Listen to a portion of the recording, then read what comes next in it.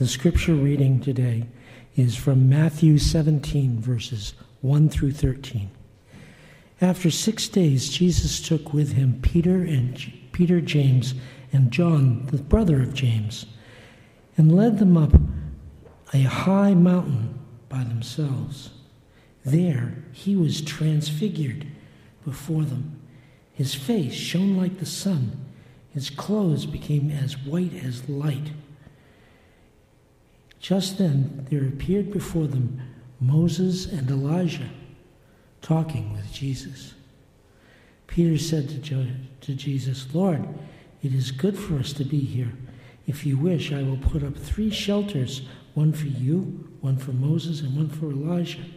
And while he was speaking, a bright cloud enveloped them, and a voice from the cloud said, "This is my Son, whom I love.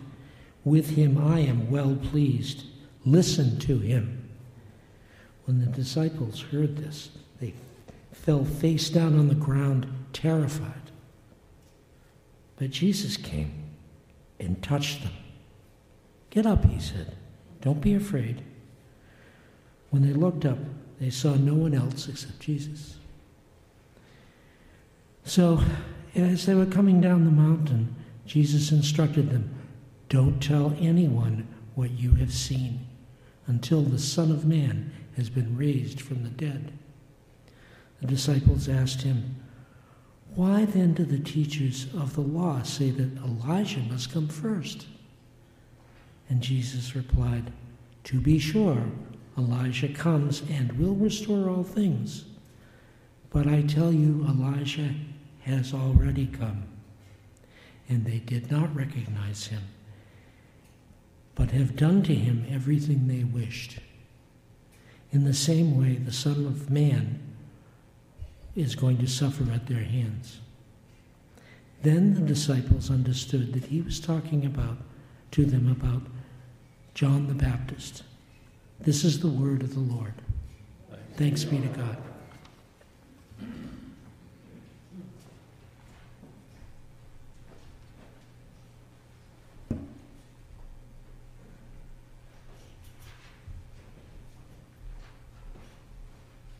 Well, greetings in the name of the Lord. I'm Terry Shanahan. I'm in the pastor's group with Pastor Chris. We meet about monthly and become good friends over these last few years. And I think he's up enjoying some skiing right now. And he asked if I wasn't available this weekend, which turned out to be the case. I do work for my denomination, and I'm in a different pulpit almost every Sunday. But delighted to be with you folks. I've been here a few times now. I consider it a great privilege, actually, to be here today. And it's always the most humbling honor to preach God's word on any given Sunday. So my prayer for us today as we open up these scriptures is that we will walk into God's presence together. My prayer is that we would each receive a word from God today that speaks to our very souls. And not just a word for public consumption, but a word from God that speaks to our souls and transforms our lives. Pray with me to that end, please. Dear God, you are just an awesome God. And we seek to walk in your presence today and to receive a word from you that is directly from you to us. And we pray for that transforming word from you, Lord, because in these times we need it so badly. So speak to us, Lord, that we may be transformed to lead our lives for you. In the strong name of Jesus, we pray. Amen. Well, in our scripture from Matthew 17 today, which Paul read for us, we encounter Jesus and his closest disciples on this Mount of Transfiguration. And there he is with Moses, and he's with Elijah. And Jesus has come to be the fulfillment of the law and the fulfillment of the prophets, which these two represent. I believe that one of the manifestations of God's love is how he reveals himself to his chosen people. So Jesus reveals in a dramatic fashion who he is and why he has come. The transfiguration witnessed by a chosen 3 disciples is recorded for us that we may also experience his brilliance and to know who he is and to know why he has come. As my seminary professor always said when preaching, you need to somehow put the scripture of the day into some context for the folks listening. So I'm going to bring us up to date a little bit on where we are in the Gospel of Matthew. And I want you to picture, if you will, that you're one of the apostles and that you have been walking with Jesus and being discipled by him for about these last 3 years. And as you get to this point in the journey, you will have already seen and experienced a number of things. There's been a lot to learn and a lot to process and still a lot to wonder about. Because by around chapter 16 in Matthew, the chapter before today's, a number of critical things have happened in Jesus' ministry. So I want to review that narrative that brings us to our passage today. By this point in the gospel, Jesus has given us his radical teaching for kingdom living that we know as the Beatitudes. He has taught us the principles of the kingdom in Matthew chapters 5 through 7. He's already healed a leper, and he healed a Gentile centurion's servant. He has already cast out demons out of people. He's taught his disciples extensively how they were to conduct their lives and ministries after he was no longer with them. Jesus has challenged the Pharisees and other religious leaders rather gently at first about what it really means to serve God. And he has taught parable after parable of the kingdom. At this point, he's endured the murder of his cousin, John the Baptist, at the hand of Herod. He's fed the 5,000 with a few loaves and fishes. He's ramped up his conversations with the religious leaders because, as he said, they have been breaking God's commands for the sake of their traditions. And then he begins to call the Pharisees hypocrites and blind guides whose worship of God was in vain, and their teachings nothing but human rules. And at this point, he has specifically warned his disciples about the teaching of the Pharisees, pretty much discrediting them as leaders, leading people astray from God. Numerous miracles have been performed by Jesus. People in general have developed a huge interest in Jesus as a result of all these things that we've touched on. And Jesus knows this. And so he asked this very important question in Matthew 16. He asked the question, who do people say I am? Now, the disciples have had their ear to the ground, and so they know the buzz about Jesus. And they say, well, some say you're John the Baptist, others say you're Elijah, and others say Jeremiah or one of the prophets. But in that Matthew chapter 16 section, we find Peter's confession of Christ. Peter had his own insights that he had not gotten from the crowds, not from popular understandings, but his own experience of Jesus and from what God had revealed to him. And Peter says, in that great confession, you are the Christ. You're the Son of the living God.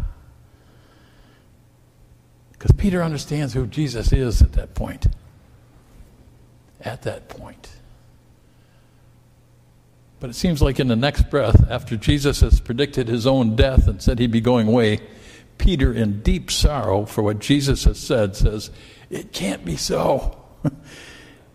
And Peter's rebuked by Jesus for being human-focused rather than focusing on God's purposes. And Jesus says to Peter, "Get behind me, Satan." And finally, right before our passage today, we are going to get to the passage today, by the way. I'm just going through the last 16 chapters real quick.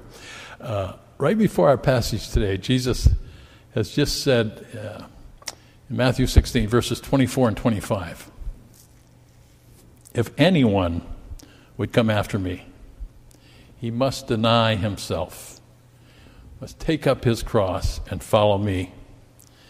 Whoever wants to save his own life will lose it, but whoever loses his life for me will find it." That's the context. And now Jesus is with those 3 disciples on the way to Jerusalem. He's actually on the way to the cross. Eventually he set his face to that. But clearly there's still some confusion out there about who he is. He's spoken so radically, and he's spoken with such authority and with all kinds of miracles accompanying his teaching. And it's kind of obvious that Jesus is quite special. When you include things Jesus says both in Matthew and other gospel accounts, he has made strong claims to be God. He has made it clear that he and the Father are one. He has proven his divinity by miracles. And there shouldn't be much confusion, especially for the disciples, as to who Jesus is. But there is some confusion. And even for these 3 among the disciples who are closest to Jesus, for Peter and for James and for John, they're still a little overwhelmed. Who wouldn't be?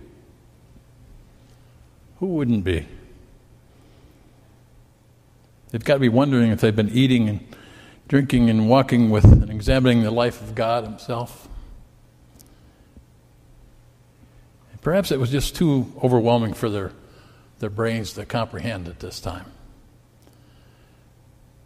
But now Jesus takes the 3 that I mentioned, Peter and the brothers James and John, it's going to be a mountaintop experience like no other. This journey is going to change them like forever.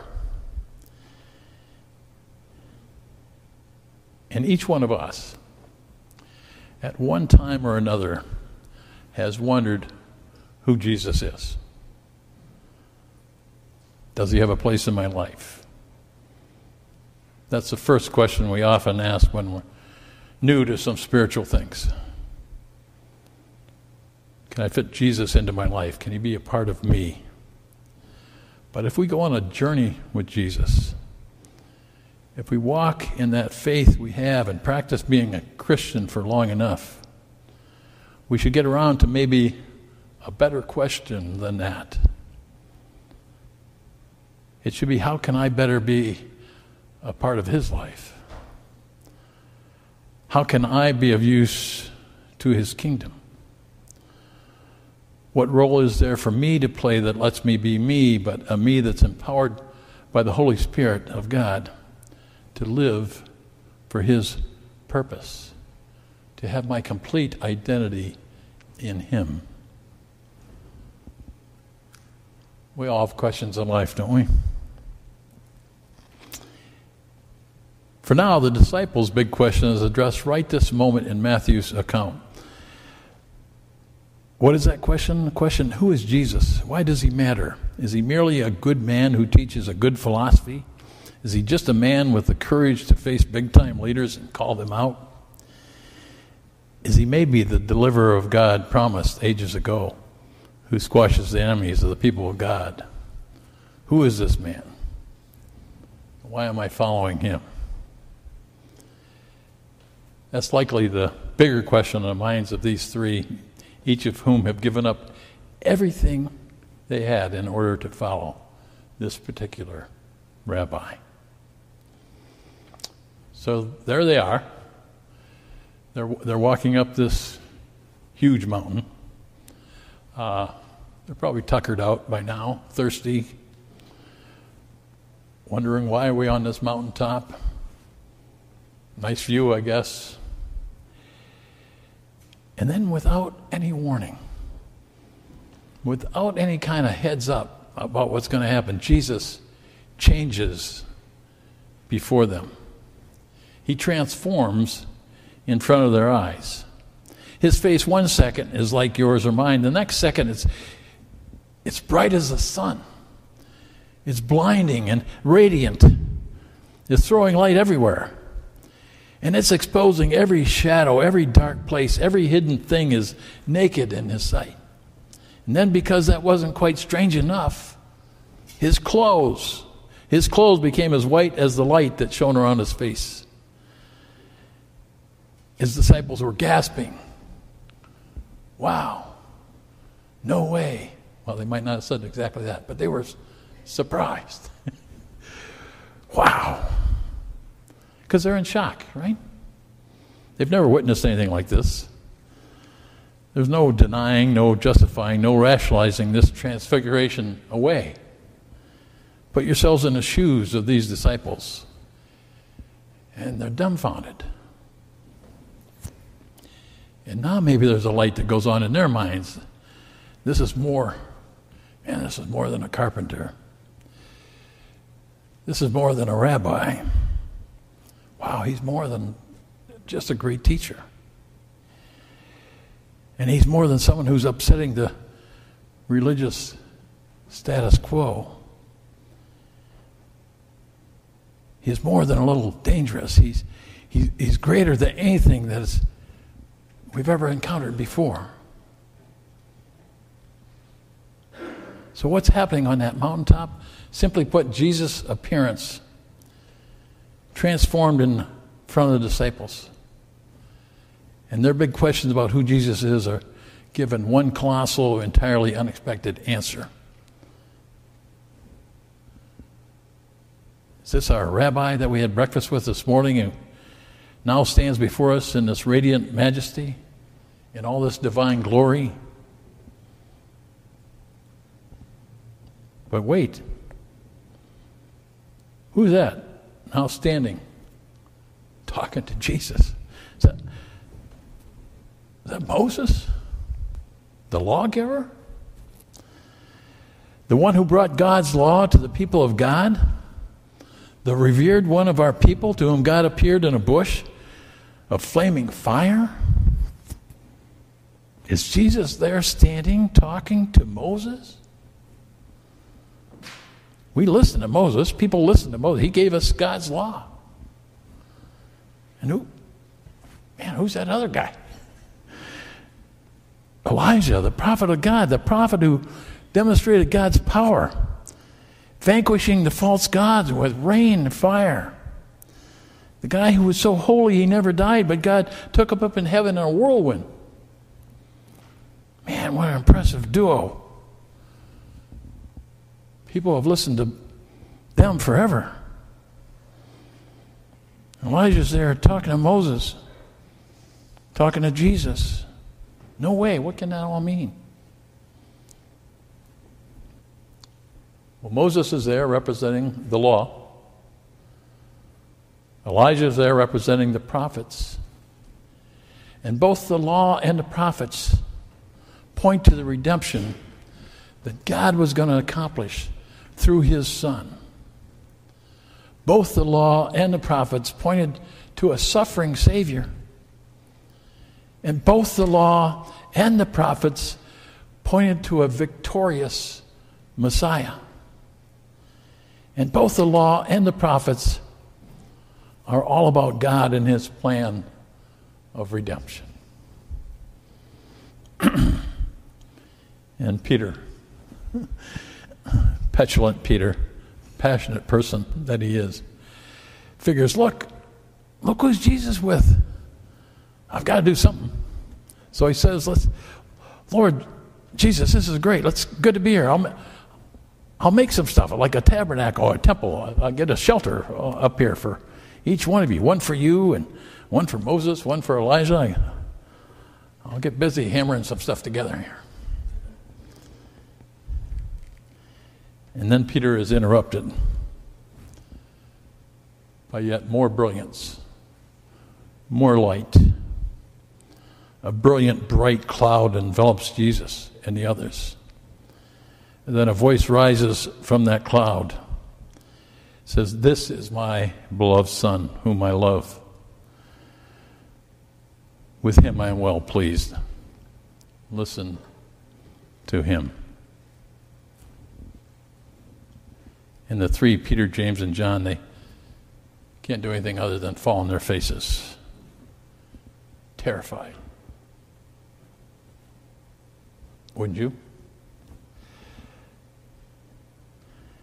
And I can imagine some of that conversation as they got their face in the dirt, trying to process what's been happening here today. Wait a minute, Moses is here, the lawgiver.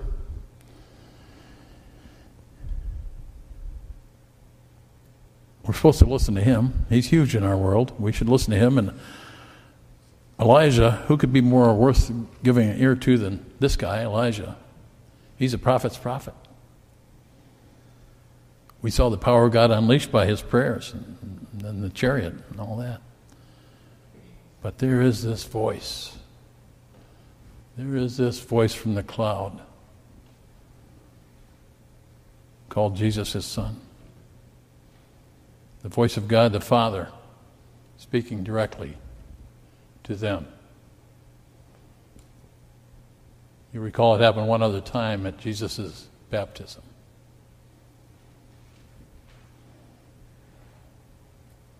And there they are with their faces to the ground, shaking at what was happening in front of them.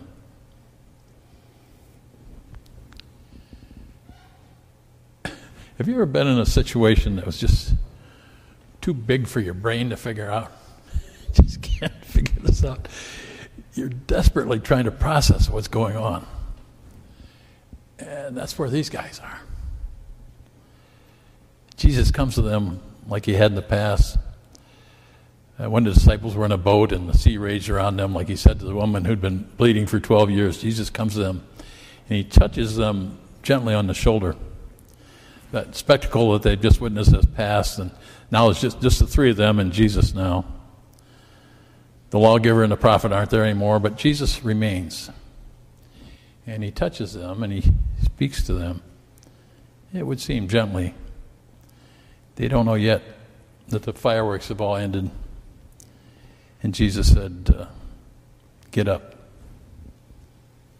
Don't be afraid." And they look and they see no one but Jesus.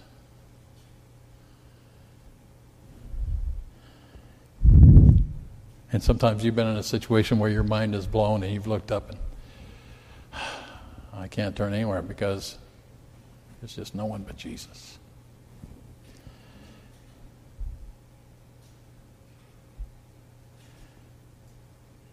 And so they go down the mountain and Jesus tells them, "Tell no one what happened here until he's been raised from the dead."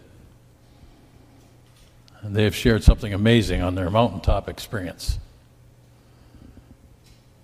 Now he's headed to Jerusalem to complete his calling.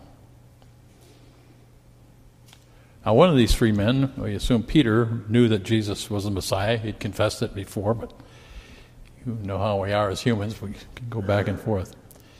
But he knew it by faith. He knew it by his experience of Jesus in real time. And he knew it by revelation. And he'd made that confession earlier. And the two others obviously had an idea who Jesus was. John knew was known as the disciple that Jesus loved, so they were very close. He probably had a good comprehension. But now they all knew that Jesus was God's Son. God the Father had said this exact same words at Jesus' baptism. "This is my Son, whom I love, in whom I am well pleased. Listen to him."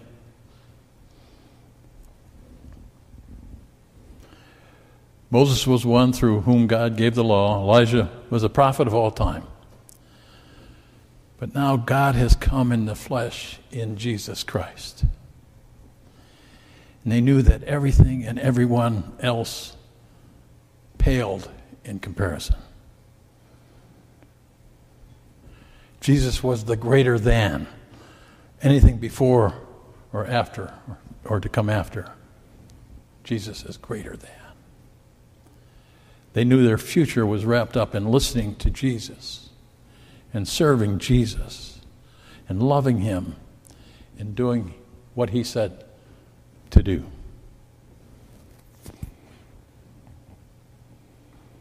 So the question for all time, for all of us, the most important philosophical question anyone has ever or will ever be asked, the most practical question, practical simply because it's the most positively life-altering question anyone can answer.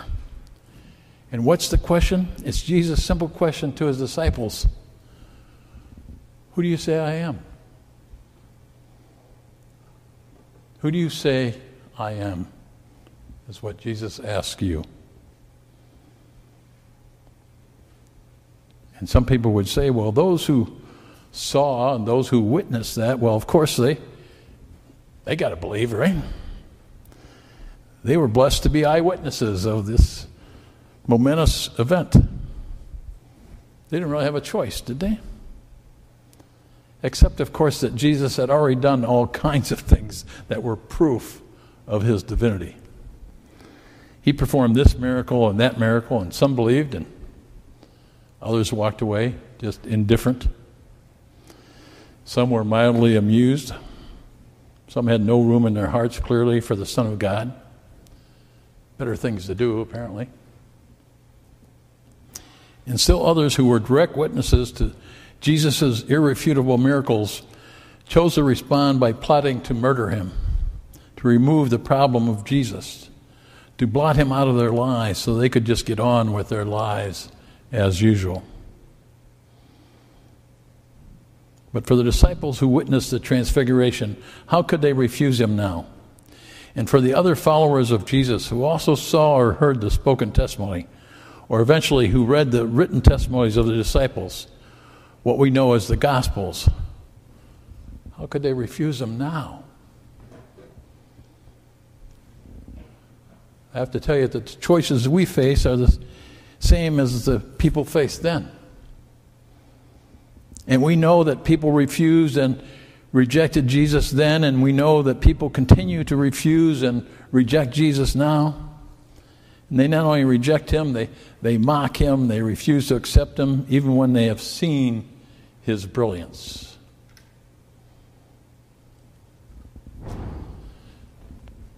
So the question today is, what about you? Have you had the transforming brilliance of Jesus shine into your life in such a way that you could do no other than to accept him as your Lord and Savior? Because there's no greater opportunity for a new life awaits you than in your answer to Jesus' question, who do you say I am? Because there is no more important question that you will ever consider. Will you answer as Peter answered? Jesus, you are the Christ, the Son of the living God. Will you listen to God the Father who says, this is my Son, whom I love. In him I am well pleased. Listen to him. Will you accept Christ for who he is? The Son of God who came to take away the sins of the world? Because we know that when the Word of God is preached, lives are changed. Lives can be transformed. If you felt the leading of the Holy Spirit this morning, don't let that sun go down without investigating the claims of Christ, talking to a Christian, seeing that brilliance for yourself. It's the most important question you could ever ask. Who's Jesus? Who do you say I am? Let's pray. Dear Lord, we thank you for this account today of a mountaintop experience that was like no other. We can't imagine being there as you were transfigured before the three, with you demonstrating being the fulfillment of the law and the fulfillment of the prophets, the one that was prophesied to come for the healing of the world. Lord Jesus, we weren't eyewitnesses, but you have left a living proof that is as brilliant as your brilliance today. May we in faith echo Peter by saying that yes, you are the Christ. You're the Holy One of God. And you are the Messiah who came to save us. May we have faith to live out that truth. In Jesus' name, amen.